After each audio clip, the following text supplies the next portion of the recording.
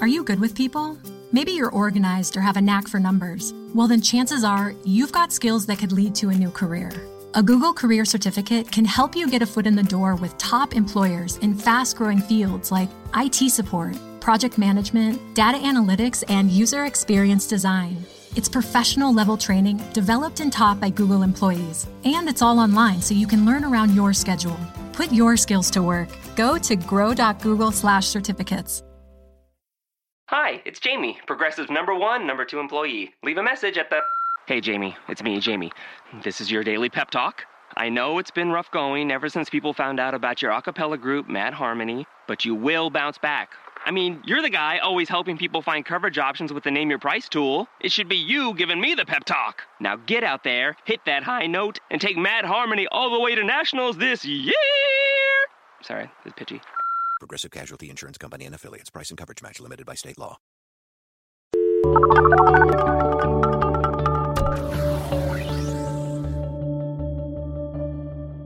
Hi, and welcome to The Pollsters. I'm Margie O'Mara, Democratic pollster. And I'm Kristen Soltis-Anderson, Republican pollster. And each week we bring you the polls driving the news in politics, tech, and pop culture. So I have a new gig. You are not just Democratic pollster Margie O'Mara anymore. I know. Sorry I was being shady, like the Destiny's Child song. I am now a partner at GBA Strategies, and that is a Democratic polling firm. It stands for Gerstein, Bosian, and Agnew. Guys I've known for a long time and a really fantastic team. This is my first week. It's super exciting. And thank you to all the lovely notes and tweets and Facebook notes from everybody. It was so great. The reaction was so great. And it's a super great, talented group of folks. And you went up to Harvard this week. I went, but hold on before I get to that. Okay. So, because I do want to talk about that. But, it's been a good week. So, so when they announced it to the staff, do you know what the staff said?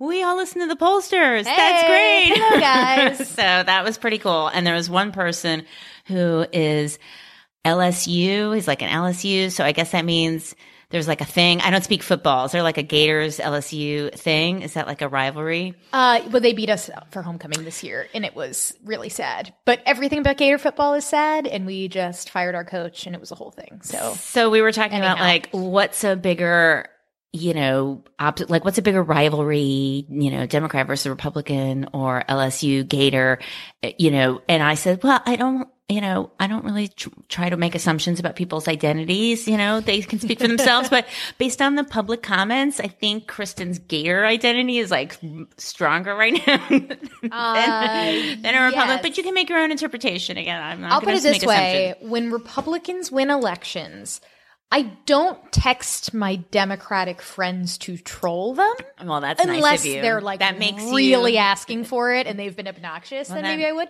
But I will absolutely troll text my friends from other SEC schools. Or in the case of my friend Mary Catherine, who is my favorite University of Georgia fan.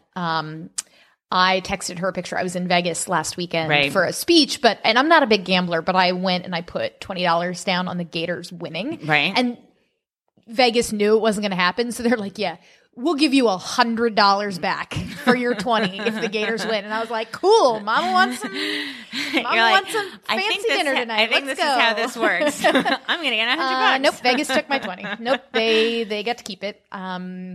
So always play blackjack. But I had texted her a picture of my ticket from the sports book, which I wish I could have pulled that text back. Fantastic. So you are. So I think the theme of the story is always play blackjack and to. Oh, I like craps better. Craps has the statistically best bet you can make in the casino. I thought it's blackjack if you know what you're doing. If you split aces and eights and double down when you're supposed to. So there is a bet in craps where it is the only bet in the casino where the casino will pay you the statistically appropriate odds for the risk of your bet based on like the rolls of the dice and what have you. That it is, you bet behind the pass line. It's like you make a little bet and you make a bigger bet behind it. And that is the best bet you can make in the casino. It's called odds. And so casinos will advertise, we offer like 100 times odds. You can stick 100 chips behind, not 100, whatever. Yeah. All of which is to say, I thought that just was like a generic, like we have great odds. Like I didn't know that was like specifically it means that the casino will let you bet a boatload on the behind the pass line stuff. Okay. Well, you know what? Invite Kristen and I'm I to not come a to super Vegas gambler. I'm and not we will really test a gambler. this all out. I made like $4 on the slot machine at the Somebody airport. invite us to Vegas. Okay, so I will talk a little bit about my trip to Vegas. I mean, not Vegas, Boston. Sorry, Boston, and Definitely the opposite of Vegas. definitely the opposite. Although it was raucous at times, and I had a friendly disagreement with Mark Penn about qualitative. So when we talk about qualitative, we have like there's a qualitative report we didn't get to last week, so we could talk about that, and we talk about the role of qualitative and how important it is. But first, what are the top lines? There's a lot of news. There's a lot of news. Kristen indulged me with an oldie song. And this week's top lines. Some people decided to take the money, but they couldn't run far. The FBI eventually caught them. We will talk about the latest controversies in Trump land and whether or not it is having an effect on the president's job approval ratings. Spoiler alert, we don't know. It's too soon to tell. But we will also talk about Mr. 38% and how America is feeling about democracy in general. Then speak your mind, or don't. It turns out people of all political persuasions have some things they'd rather you not say or do. We'll look at the Cato Institute's free speech survey. The Commonwealth of Virginia has an election coming up next week, and the polls are crazy. We will talk about what's going on there. There's some in-depth qualitative research on abortion that's come out that's very interesting. We'll talk about it. And there are more harassment stories that keep coming, and so do the polls on this issue. So we'll dive into that. This is the theme of my Halloween costume, but we'll get to that. What? Yeah, I know. It's all right. It's a whole story. I know. I'm telling you. It's well, been a and crazy then the last polls will be about Halloween. Now I'm like, I can't wait to get to the end of the show to hear about this. But first, let's talk about the poll of the week, which I saw on Twitter on my way back home to tape this. The trolley problem. So, Margie, you had heard of the trolley problem. Yes, before. the trolley problem. So, have you read, now I forget his name, Michael Sandel. Is that the name of the Harvard professor who does these incredible lectures and these incredible books? And so he talks about the trolley problem. You've seen folks talk about it's a way to kind of think through the ethics of how do you make decisions about what's right and who to save? Is it okay to kill one person to save 5 more? Yeah, basically. in the trolley problem, it sets up 2 examples of and asks people to consider what would they do in this hypothetical situation. So, and our good friends at Huffington Post Pollster have posed these scenarios to their respondents and gotten answers. So scenario number 1 is you are on a runaway trolley hurtling down a track toward 5 people who are unable to move away. You can pull a lever that will divert the trolley down another track, and there is just 1 person on that other track. Do you pull the lever? And a majority of people say yes. 34% say definitely. 30% say probably. Men are slightly more likely than women to say definitely. Older people are much more likely than younger people. That's a pretty big difference, Big right? difference to say definitely versus probably. Why do you think that is? I wonder, the kids these days and moral ambiguity, I don't know. Unclear.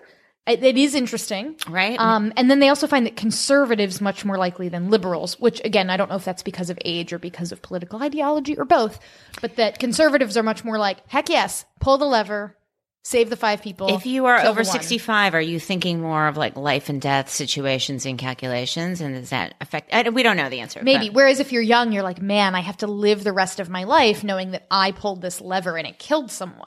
Because so that's part of the moral ambiguity question is, on the one hand, by pulling the lever, you are taking an act that saves 5 people, right. But you are also becoming a more active participant in an action that is resulting in the end of human life. And so then the interesting part is then the trolley problem has a second phase, which is, okay, now assume you are on a trolley that is hurtling down a track toward 5 people.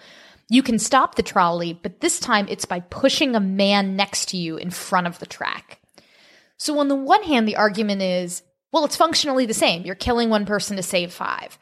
But it is a different mechanism of action. Instead of like you pull a lever and it takes it down another track, this is like you shove someone in front of it.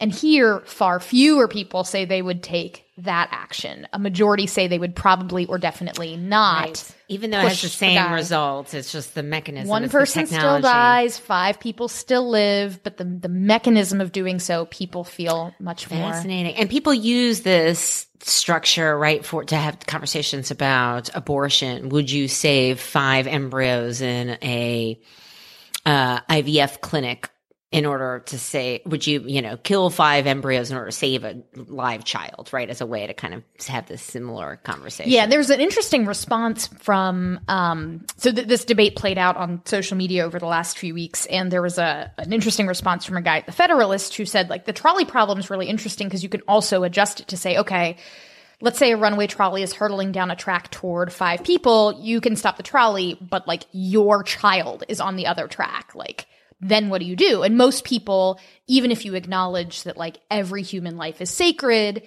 you save your own kid. Like most people just do that. And so our actions and what we would do in a situation like this don't always line up perfectly with like what our ideal, like, oh, well, every human life is sacred and you should always save 5 people instead of 1. Like our actions wouldn't match that in like horrifying circumstances. Right. So anyhow, I'd never seen it poll tested, but on my way over, I saw that Ariel Edwards Lee we have. And by the way, when it comes to pushing the dude in front of the tracks, the ideological difference goes away. So now that we've talked about pushing people in front of train tracks, let's talk about the president and what's going on with some of his advisors are getting pushed in front of the train tracks, or they pushed themselves. Yeah. So he's now Mr. 39%, right? And in his approval rating. Gallup had a new low in Gallup. You had a lot of folks kind of, talking about his new ratings being worse. You had this interesting Washington Post, University of Maryland poll about asking people about how they felt about how democracy is working and whether they think, are we a basically functional society or are we not functional? And a variety of questions along those kinds of dynamics. They're more big picture than little picture, right? Is this dangerous? Is this a temporary dangerous situation or is this a new normal? And however you slice it, the numbers are not good. You have majorities feeling really very negative about this. And what was also interesting is how this actually cut across party lines. You have majorities of Republicans worried in a lot of ways, similarly to Democrats. Democrats more worried, but you have Republicans worried too. You had a majority of Americans feeling that this was at least as bad as during Vietnam. I mean, the numbers are bad. I mean, it's not simply just sort of folks who follow this and talk about it, who are worried about it, who are activists who feel this anxiety. These numbers, I think, painted a very clear picture. Yeah. So one of the things that I'm looking for now is there's this question about, do you believe that the divisions now are at least as big as they were during the Vietnam War, or are they smaller than they were then? And I am really interested to see if I can get my hands on this information divided out by age. Oh, I think they did that. Because I would assume, like, it's easy for someone my age to say, like, this feels insane. But I wasn't around during the time of the Vietnam War. I wasn't around during the time when, like, there were riots in the streets and, like, and protests on campus where, like, kids were being shot by the cops for protesting the war. And, like, so do you think younger people would think it's worse? My guess is that younger people would think it's worse. Yes. And you were right. If you look it up, that's what and they didn't do, like, young people, but people who were not alive during Vietnam. And those folks were more likely to say this is worse than people who were alive during Vietnam. Interesting. But that could also be party too, because older people are going to be more Republican and maybe they're like, give the guy a chance. It's not so bad. Sure. But then, I do think that it's interesting that even when I've done focus groups, which qualitative is great, as we will emphasize throughout the show, qualitative is wonderful.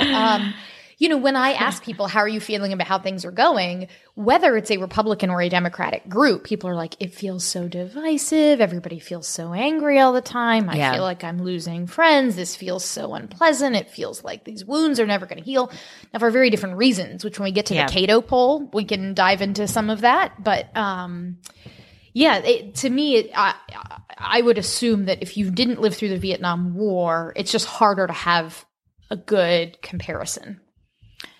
Yeah. No, I mean, there doesn't really seem to be any chance of it getting better, at least based on the news right now. I mean, there isn't like brand spanking this week polling from, post indictment, but there is fairly recent polling where you have a lot of folks who feel that Trump advisors like Manafort, et cetera, were likely acting improperly. I mean, I think a lot of this is going to be driven by party rather than, and awareness of who all these people are. But nonetheless, it's still, I guess, I don't know if it's a baseline. It's not really a baseline, but it's something that we'll have to track and see how it changes. As for a Morning Consult and Politico, where you have, a plurality feel that Donald Trump probably acted inappropriately. You have a plurality think that Donald Jr. acted inappropriately. A plurality, well, I guess not a plurality if you look at no opinion, but more thinking Jared Kushner acted inappropriately than inappropriately. And all the way down the list, really, there aren't that many people who are seen as sort of off the hook other than Ivanka Trump, Mike Pence, and Kellyanne Conway. And a lot of them, what's interesting is Paul Manafort, he was one where the biggest answer was don't know, no opinion. That it seems like prior to this poll being taken, a majority of people did not really even know who Paul Manafort was. Right. Well, he was the campaign manager during the convention, but a lot of people don't know that. Yeah. I mean, I think that number makes sense to me, like half. I think that, that number seems reasonable to me. He was not like a regular presence on TV, so he's the subject of stories, So yeah. I think that makes a lot of sense to me. Anyway. Well, let's talk about this Cato poll. This was the one that I think made the biggest waves this week. So Emily Ekins, friend of the show, she is I think a fabulous researcher. She's at the Cato Institute and does a lot of projects on where people stand on big issues. And one thing that I love about polls that she writes, questionnaires that she does, is that she's really big on trying to do trade-offs. Like, it's very easy to write a survey where you say, would you support or oppose a policy that would give every American child a puppy or a kitten of their choice? And you'd be like, yes, puppies and kittens are great. And she always tries to say, okay, well, what's the trade-off then? Right. Okay, if we're giving everyone a puppy and a kitten, then what's the other thing that happens so that, and so I always love that about her questionnaires. And one of the things that Cato is really focused on, being a libertarian think tank, is free speech, and whether it's free speech from the left or free speech from the right, defending people's rights to say what they want. And Tony Fabrizio on my panel, by the way, said that the libertarians, that's where liberal Republicans are now hanging out, basically. That was how. Well, that's kind of always where they've hung out, right? And a few weeks ago, we talked on that about the that voter study group thing where when you split people into the different quadrants, there's no one down in the socially progressive but economically conservative bucket. I know all of them. They're every one of those data points I'm at least 3 degrees of friendship away from on Facebook, for sure. Yeah. So anyways, that was the world according to Tony. So I mean, I thought this survey was super interesting. It's pretty long. So there's a lot in here about different kinds of speech and what should be allowed or not allowed. Is this appropriate? Is that appropriate? Both levels of types of speech or policies, or what people should be fired for or not fired for. And so, I thought it was pretty interesting.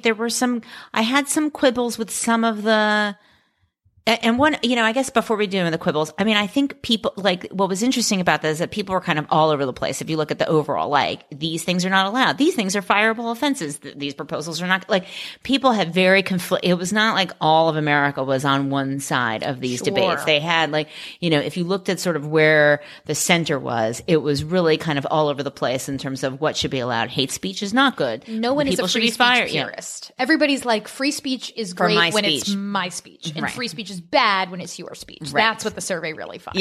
Yes, exactly. But I did have some quibbles. They tested, and it was interesting because I haven't seen this kind of work before about microaggressions, and are these microaggressions offensive? And microaggressions are smallish, relatively small, offensive things that people can do and say. And so they tested a variety of microaggressions. They didn't call them microaggressions in this particular battery, but that was what they were called in the analysis. And there were things like telling a racial minority you are a credit to your race, which 2/3 of African Americans said, yes, that is offensive. But then some of these other things on this list are not, I would not, like if you had to generate a list of what people on the left would think of as a microaggression, these would not make it. Like America is the land of opportunity, saying that not many people thought it was a microaggression, but it wouldn't make it to the list. Saying America is a melting pot, etc. Well, and saying America is a melting pot was considered offensive by 1 out of 4 Latino respondents on the survey. So, but I will confess, if you listen to the show, you know I enjoy playing video games. So the South Park guys, who are always pretty big advocates of free speech and also kind of lampoon all sides of the aisle, they have a new video game out where, so there's a character on the show, PC Principal. He's just the frattiest frat guy, but he's always like making the kids like, you can't do that, that's offensive. Right. And in the game, he teaches you, like, there is a mini game where he's like, if I microaggress against you, you can hit me. And so he says various things like, you're wearing a blue shirt today and you're not allowed to hit him. But then when he says something like if he says something that is a microaggression, then it comes up, what are you? Microaggression comes up on the screen. Where are you really from? Yeah. But there's that sort of thing. So I just, it's okay to have like a lengthy list, but I think there were things that should have been in this list if we really wanted to explore them, like, where are you really from? Or, you speak English. Well, I guess you speak English pretty well. And actually it was, like high up on the list, or, you don't look white, or things like that I think would have made this list a little bit more reflective of what folks on the left think of as microaggressions. I don't know about this list. I think would not. I mean, you could see it in the data that they did not rise to the top in terms of being offensive. So that was one. And then there was another thing with, politically correct. Where was there was like a politically correct question, like is politically being maybe it was in well, they have, it's how familiar are Americans and college students with social justice terms and phrases? And so are you familiar with the term safe spaces? Yeah. College and grad students are. Most people, not really. Are you familiar with trigger warnings? Most college students are. Most other people are not. Cultural appropriation, check your privilege. And then mansplaining and microaggressions were not as well known by college students. Mansplaining is like a relatively recent thing. Yes. I don't think that it's totally, I mean, the survey data suggests that it is not particularly mainstream. That's your computer. Oh, sorry. That's okay. Decline. Okay, I'm going to put that on mute because my phone is ringing and it made my computer ring. Okay, we can go back and... No. Okay. Mansplaining is fairly recent, though. But yeah. I've heard of manspreading as well. Manspreading, yes. And that bothers me a lot. Yes. Keep your legs to yourself, people. Yeah, no kidding. Take up the space that you are allowed to take up. Yeah, I mean, look, get out of my business. I think I think the survey does a good job trying to explore some areas that are not usually explored, and I think the series of what speakers should not be allowed to speak is interesting. I mean, there's a lot in here that I think is worthwhile.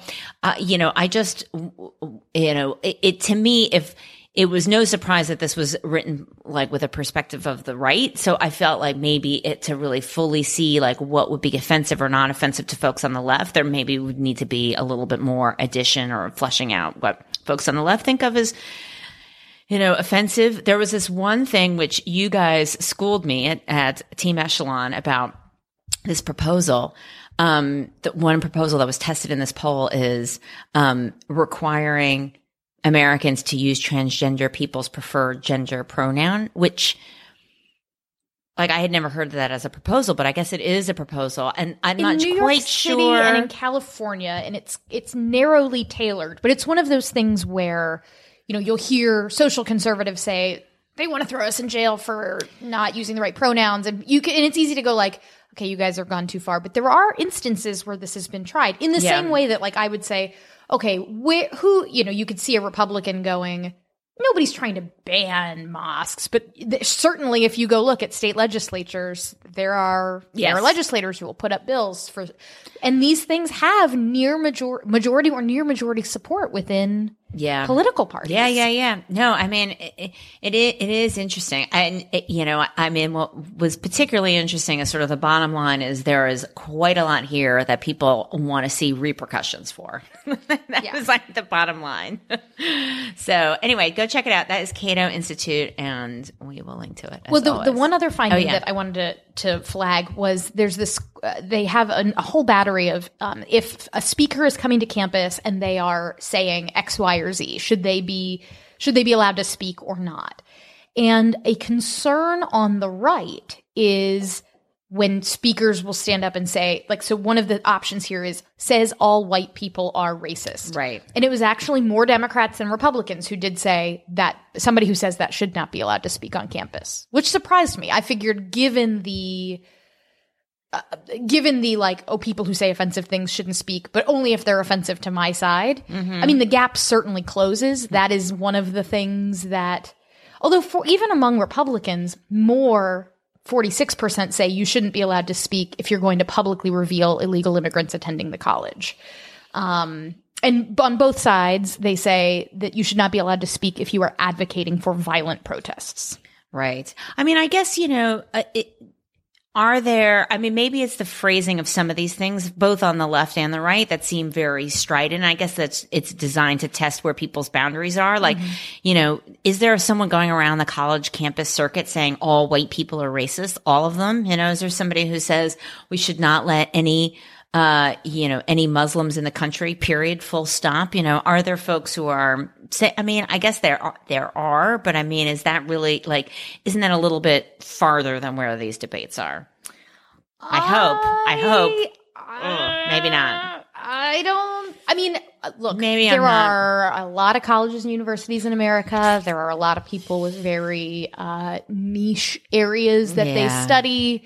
I'm sure you could find examples of all of these things. I'm sure if we asked Emily, there is an instance of each of these things having caused a controversy on a college campus. That would not surprise me at all. So anyhow, people like free speech for themselves, not for others. Okay. We've talked about pushing people in front of trolleys. Yes. Nobody likes free speech. Yeah.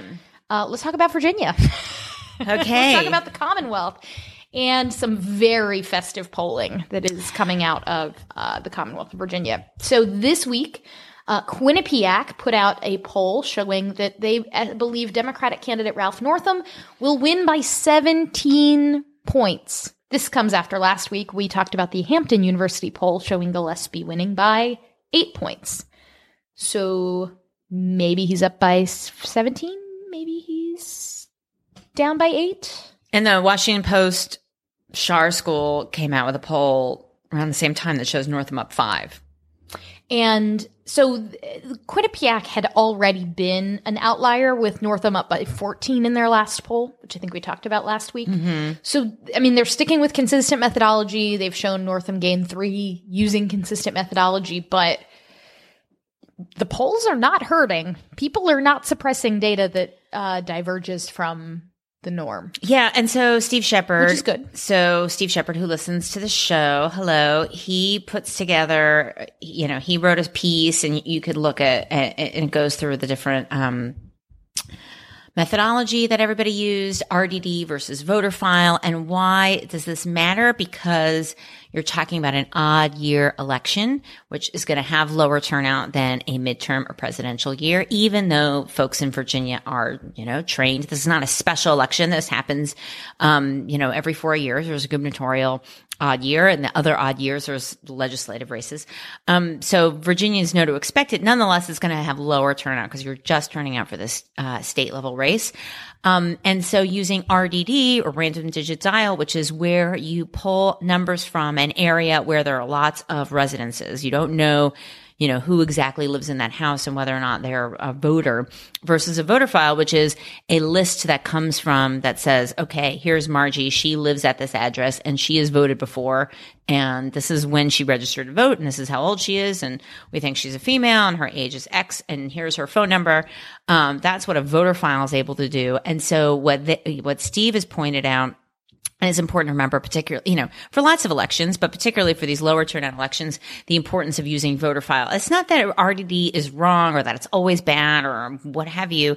It's, it's been around for a zillion years and there's a clear utility for it. I think for a lower turnout Virginia election like this, you want to have a voter file. Yes. Especially since voter files have their own downsides. It's not like voter files are perfect, because if you move around a lot, so you move from one place to another, you're, sort of less stable in terms of your address and phone number, then you may not be captured in the voter file. Even if you are a voter and likely to vote, you just may, it just may be harder to get your updated information. So a voter file is going to skew a little bit older and whiter likely than the actual voting population. There are some just things about the voter file, how often it's updated, how well it's kept depends from state to state. It's not a national thing. It depends on how things work in the Board of Elections and the Secretary of State in each state, and even in some individual locations. So voter files have some challenges too, but for a lower turnout election, voter file usually has the advantage over RDD. So someone from my firm, Victor, got a mailer from the Center for Voter Information. And it's one of those like pressure mailers that says like, we have your vote history. We know how much you voted. We know how much everyone else in your household has voted. So you better go vote because we're watching, but it kind of like says it in as diplomatic a way as they can to like scare you, but not hopefully get sued.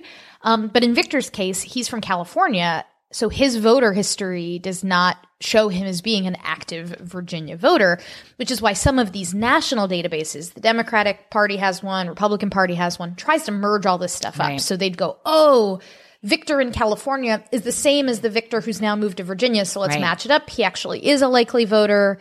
Instead of, this thing that he got, which basically said, oh, Victor, you don't vote, but we're watching. Yeah. Just like so that's the challenge with voter files, to your point, is they're not all. Just like we never got any mail at my house for all those Maryland primaries, for the Maryland Senate primary and the Maryland congressional primary, those like massive primaries. And, we got no mail because we had only had like 1 year or so of primary vote history because we had just moved to Maryland like 3 years before. And so we had no mail. I was like, seriously? We had like one piece of mail from one candidate. I'm like, really? Like, yeah. Once you know how the sausage is made, it's so kind of like why are you not?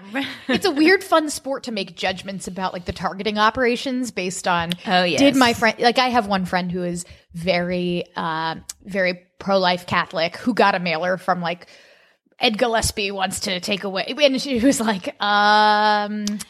the Planned Parenthood mailer, I'm probably the wrong audience for that. So that it just happens. It happens. Republicans do it too. They're Patrick, who works with me at Echelon, he was joking that I guess a couple mailers showed up at his house, and one of them was like the soft focus, like Ed Gillespie wants to like work together with people from across the aisle, and he's like, oh, they must have someone in my house pegged as like a rhino squish, who wants like we're gonna send Republicans in Northern Virginia, the soft Ed Gillespie, everybody else gets tough Ed Gillespie, gets MS-13 Ed Gillespie.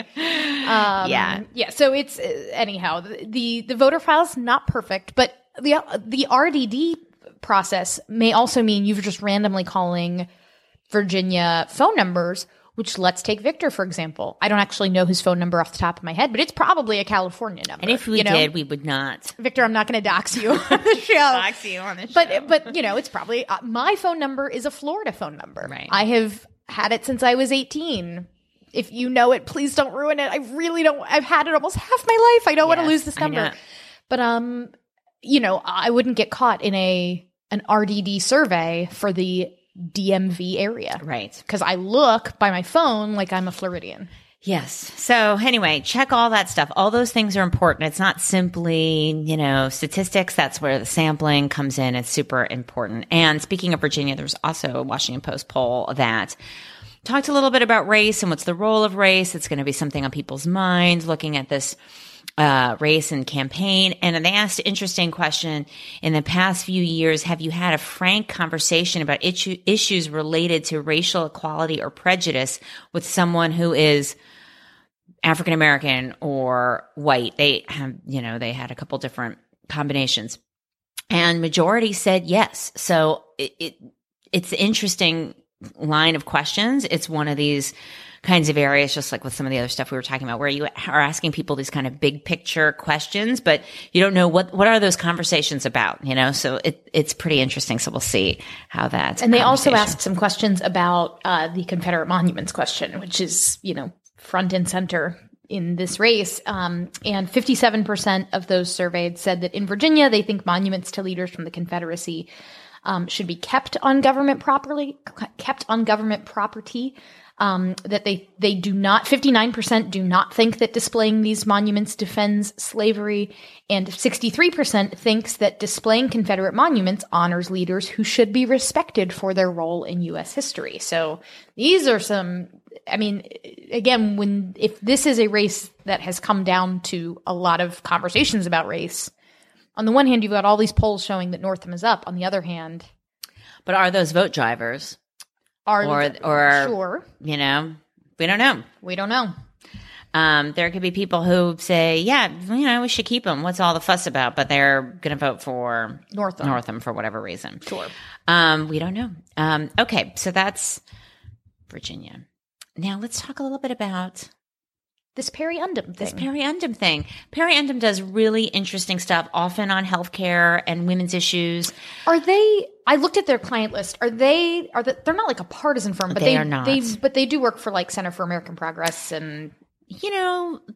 I think they are nonpartisan, but I think they probably have some blue leaning clients in their list, but they are nonpartisan. And so they've done a lot of stuff on women's health. They've done some stuff for Vox that has informed some interesting Vox stories on women, the role of women. And they did this deck on abortion, which I just thought was really interesting. We shared it in our feed. Lots of people really responded to it. And, and we'll link to it. People can dig into it. But one of the things that I thought was worth highlighting was how the amount of information that people had. And that's something that I think is crucial when you think about focus groups and what you hope to gain out of focus groups. That people felt, you had a lot of people unsure how many women had abortions or what the different laws and different efforts to change and tighten the restrictions around abortions and what those were like. There were a lot of people who just weren't really sure and had low information about what the political climate around abortion was like. And that is a finding. And so this is one of the topics that I, brought up on the Harvard panel. Is that when you go and talk to folks in a focus group, if they don't know what you're talking about, that's a finding. It doesn't mean like that they're dumb or that you need to ask the question differently or the recruit's bad or you need to arm wrestle them until they give up, give up some answer of something that they know. How dare you not have an opinion? And so that's a finding that you need to know and assess. And sometimes they may give you an answer in a closed-ended question. That doesn't mean they have a lot of, depth to their awareness of your issue. And so that's, one of the important jobs of qualitative, and you can see it in the Perry Undum deck, but you could see it in lots of different qualitative work. Now, lots of people don't release qualitative work like this, so this is unusual. People release quantitative results, and people are looking at, who's up 3 points or what percent thinks Trump is X and what's his approval rating and so on and so forth. The qualitative piece is just as important to really getting a sense of where people are coming from and how they're making these decisions, how they're evaluating the news that they get, and so on. And this is where I had a bit of a disagreement with Mark Penn, who said that he didn't find qualitative particularly useful. Maybe he was just trying to provide some kind of interesting contrast or push off what I was saying for some reason. But,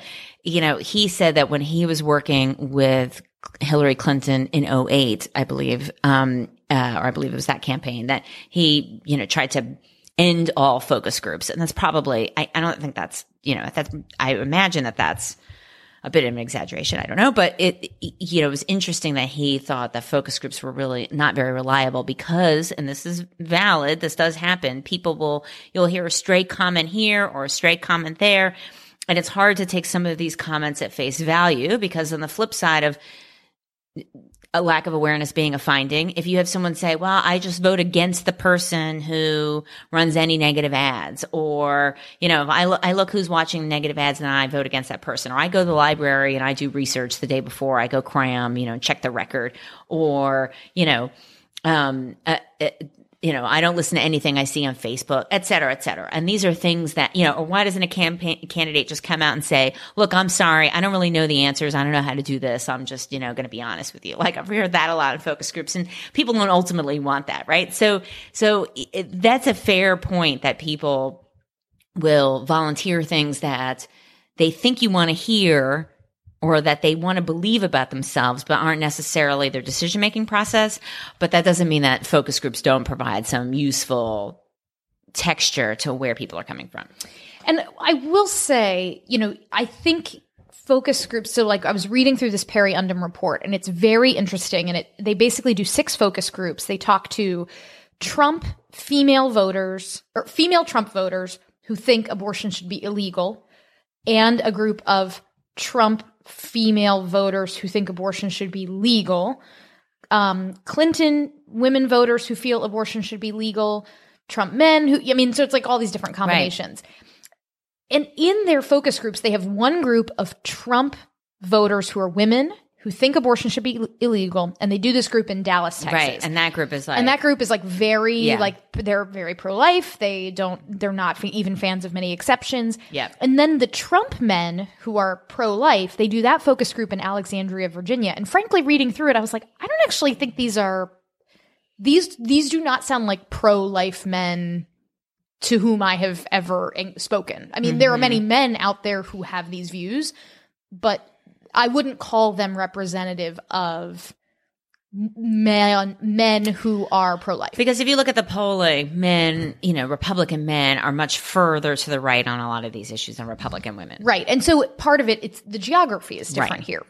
Alexandria, Virginia, and Dallas, Texas might look a little bit different. So that is a challenge of qualitative.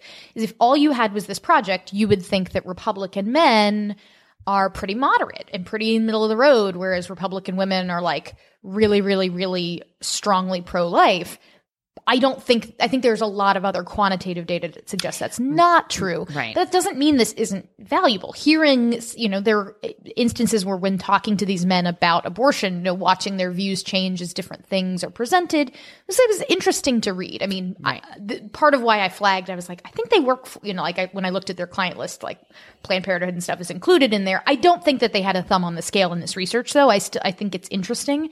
But that was one thing that I was like, I don't know that this is actually accurately explaining what pro-life men in the Republican Party think. Right. Well, I guess, is the goal to look at the full range of all the views that are out there, or is the goal to say, like, here's what the, middle of the road on a quote unquote middle of the road on abortion views and what they think and how might they be moved one way or the other? I hear that. And that Dallas women's group seems so far to the right of everything else. And, I agree. I don't know how changing that up might have gotten different results, but still this is not meant to say this X percent of pro-life men think X. Right. It's more to say, look, people come into this, we've been at, people ask pro-life, pro-choice questions for a zillion years, and these are the answers that people get, but are they really, what kind of awareness do people have? And that I think is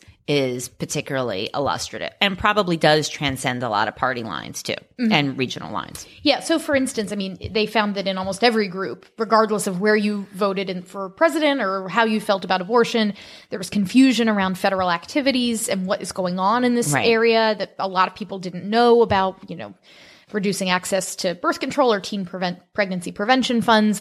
People don't know what's going on with those issues. And so, when they explain what's going on with those issues, hearing people's reactions, to your point, just because they didn't know about that coming into the group does not make it not valuable. Right. Makes it very valuable. If you're not sending a note to the back room, like, where did these people come from? I don't, I need what happened to this recruit? Though that's a finding. So anyway, sexual harassment, another gender topic in the news. I've been feeling so much rage about all of these stories. Like, I mean, I can't even contain myself. Like, I'm so mad about it. And so many of them. And I mean, new ones today, there was like more today and yesterday. I mean, there was like a one about, Dustin Hoffman that happened that I heard about today. Anyway, so my Halloween costume, I was the gender avenger because I didn't like, that was the only thing I had in my mind. That was it. And so there is an actual like Twitter handle. There's like a group of gals and they call themselves gender avengers. And like, if you have an all male panel, they'll like tweet it out and shame them for like, there was one that was particularly funny, like women's economic development, a man's view. And it was 4 men, like on some panel about like women's economic impact. That wasn't the title of the panel, yes. Right? You know what? In a way, I'm almost, if you want to name your panel that, I'm actually okay with it. It's when like you don't just come right out and say it. And it's like, wait a minute, you really like I actually think it's worse when you just don't even think you need to do it instead of like you're intentionally being provocative or perhaps. But anyway, so then they ended that panel. Still, that was I imagine that made the internet go a little cuckoo. Anyway, so those are the actual gender avengers. My gender avenger was just a Halloween costume, and so I am doing the signal boost as penance as a copyright payment. But it was really fascinating because I wore. Like, I have a Resist t-shirt. I had like a pink wig that I got at CVS, and I had like sparkly shorts and high heel boots. And then like I like all of a sudden I was like far more aware of like gender issues and even more than I normally am. And when you have like, maybe this isn't happening, like over the course of Halloween where like you develop like an act around your costume, right? Yep. So like by the end, like people were like, deliberately mansplaining. So I'd be like pretending like gender avenger's gonna get you, like people were trying to be provocative so I could like, come to the rescue. Margie. So I could come to the rescue. Yeah. And so there were tons of, anyway, so that was my gender avenger costume. And my other favorite Halloween costume, which is not what we're talking about, but we'll get there, is, Mnuchin and Lady Mnuchin. Oh boy. She had like all the hashtags like taped to her like white pants and like of everything she's wearing. Yes. And like wow. When she showed up, like not everybody knew immediately. I'm like, she was like, why am I wearing this costume? And I like walk in, I'm like, oh my God, it's the Mnuchins. Like, she was like, thank God. Somebody knows what my costume is. It was like, blessed and whatever. So anyway, Tom Ford and so on. She had like full blonde hair. It was fantastic. Anyway. I did not wear a costume this year because I was out working yesterday. Aww. Well, when I was flying back from San Francisco, I had a variety of meetings in Silicon Valley, and in them, people were all wearing costumes. Like one of the meetings, someone was like dressed like a kangaroo. And was like, what are you dressed as, a political consultant? And I was like, oh, man. Boo. Wow. Oh, boy. Like, oh, yeah, you got it, huh? Oh, boy. I'm not in D.C., clearly. And then someone else had a costume that kind of looked like their legs were like a monkey's legs, and like the monkey's face was kind of protruding from their abdominal region with like jeaned legs. So it looked like a person riding on the back of a monkey. Yeah. It was very interesting. Huh. It was logistically looked like it would be complicated to move I don't around. want to have a hard time moving around, and I don't want to like have a hard time sitting. I don't want to be like like animals, full animal size. But I now have a little like note stock on my phone of the 15 great costume ideas I've had over the last week that I didn't get to execute. Yeah. Well, you can take Gender Avenger. I mean, it may not be your thing, but, you're welcome to it. It's totally fine. I may be again next year. Well, we wouldn't want to duplicate. So then let's go to... Well, so for Halloween, the other thing was Chris was here. I was not. We had not prepared and gotten candy. And so Chris was struggling to find a grocery store that had candy to give out yesterday because we got on that a little late. Yeah, you got to do it a little bit before the last possible second. We took the kids out. Well, I had to get Beckett he didn't really know what to do. So like the first few houses is just, it's such a weird thing where you're like, no, go up there and talk to that lady and get some candy. And, and he's like showing her his candy. He's like, I have this candy. She's like, no, I'm going to give you candy. Anyway, so at first he was like, Mommy, you go get candy and come back. I'm like, that's not how it works. You go get your, like Donald Trump Jr. I'm like, go get your own candy. You gotta work for it. You gotta work for your candy. You don't get things for free, even though all you are doing is literally asking for candy for free. No, but it was, he got the hang of it. It was very adorable. He was like a little dinosaur and it was great. And they were like every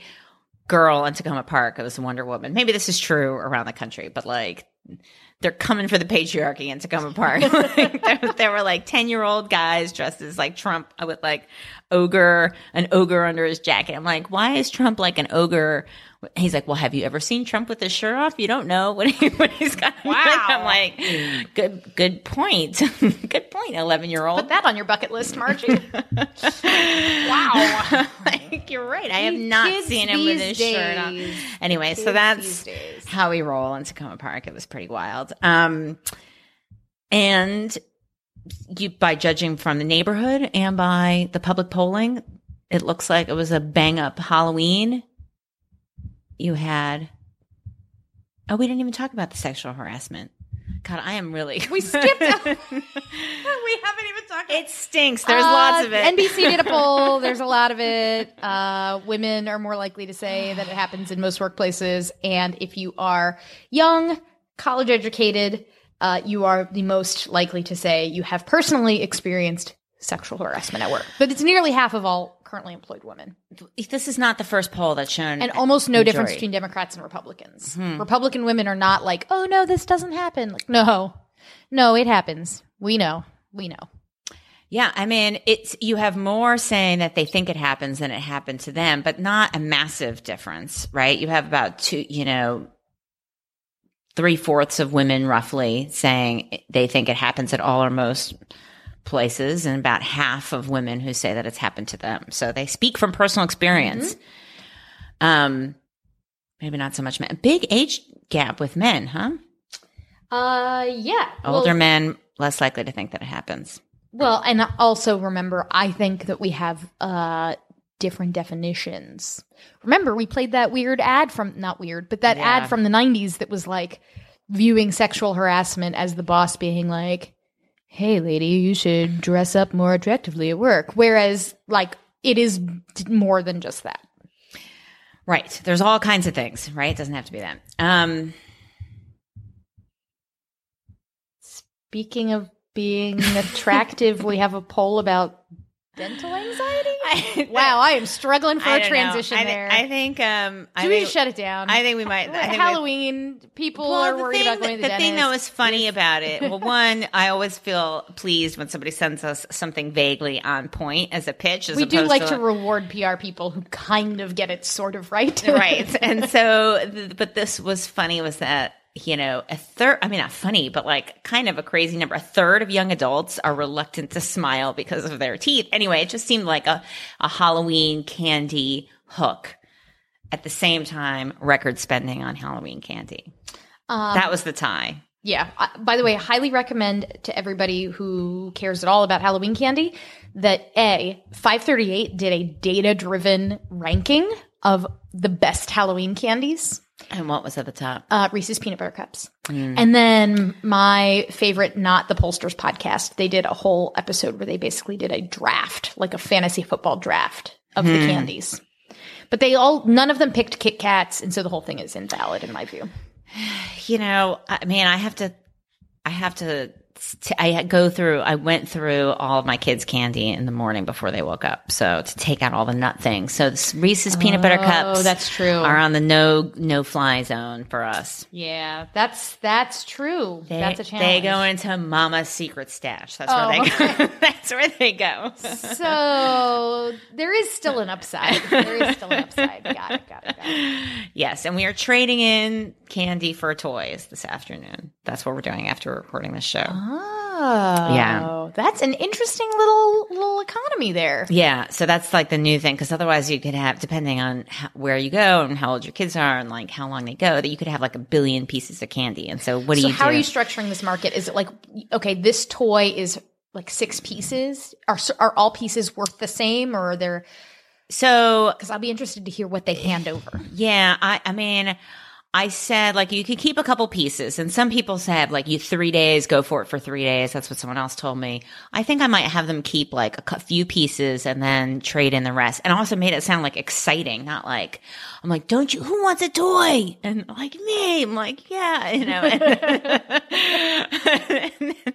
And then, you know, you get to pick one candy to eat on the way to school. And they're like, yes. And that was, like, an hour of, like, negotiating and trading and deciding. And, like, you know, it was a whole, they all both showed up to school with like chocolate all over their mouths. And I was like, let's get that chocolate off so nobody thinks I'm like a bad mom, like eating chocolate candy in the way to school in the car. Making this sound like a needle exchange program. Like, hand in your bad stuff. We'll give you back other stuff that's less bad. I mean, that's what they basically like go to sleep like candy, candy, candy. And then they wake up like candy, candy, candy, candy. Like there's like no, you know, they're like, why are we not talking about candy? Like why, how much, this is the greatest day and this is the new reality where we're just going to talk about candy for forever. I have to like, I don't blame them. Get them back from that. Anyway, so I think I'm just going to give them $10 and they get to pick what they want. And then I'm going to raid their candy. Oh, there you go. That's pretty good. That's my plan.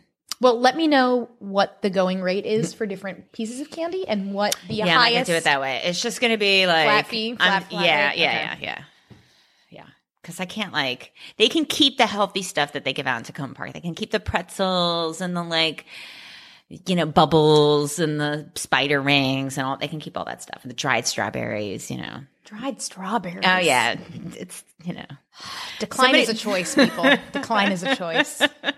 For shame. I'm just kidding. Dried strawberries actually sounds good. But dried strawberries are not great. for Halloween, my God. Becca was excited to open it, and then he was like, you know, I think I'm going to go back to the bag. I'm not sure this is what I thought it was going to be. Yeah, it's good times.